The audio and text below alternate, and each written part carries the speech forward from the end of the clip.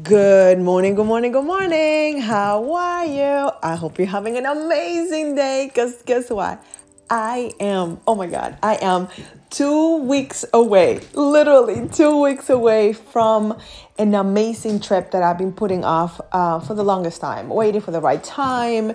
I didn't know how to get there. All these excuses. And now, just like that, it's happening. And this is my reminder to you.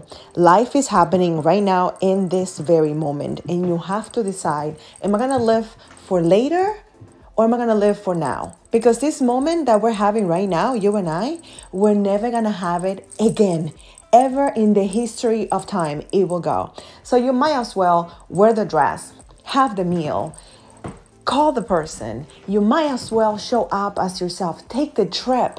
Be yourself. If you need help, get help. If you need therapy, get therapy. If you need another type of therapy, get another type of therapy. But don't stay stagnant. Don't stay where you are because you're waiting for a future time when everything is going to be amazing and it's going to work out for you and all the things and the stars will align. Listen, the stars never align.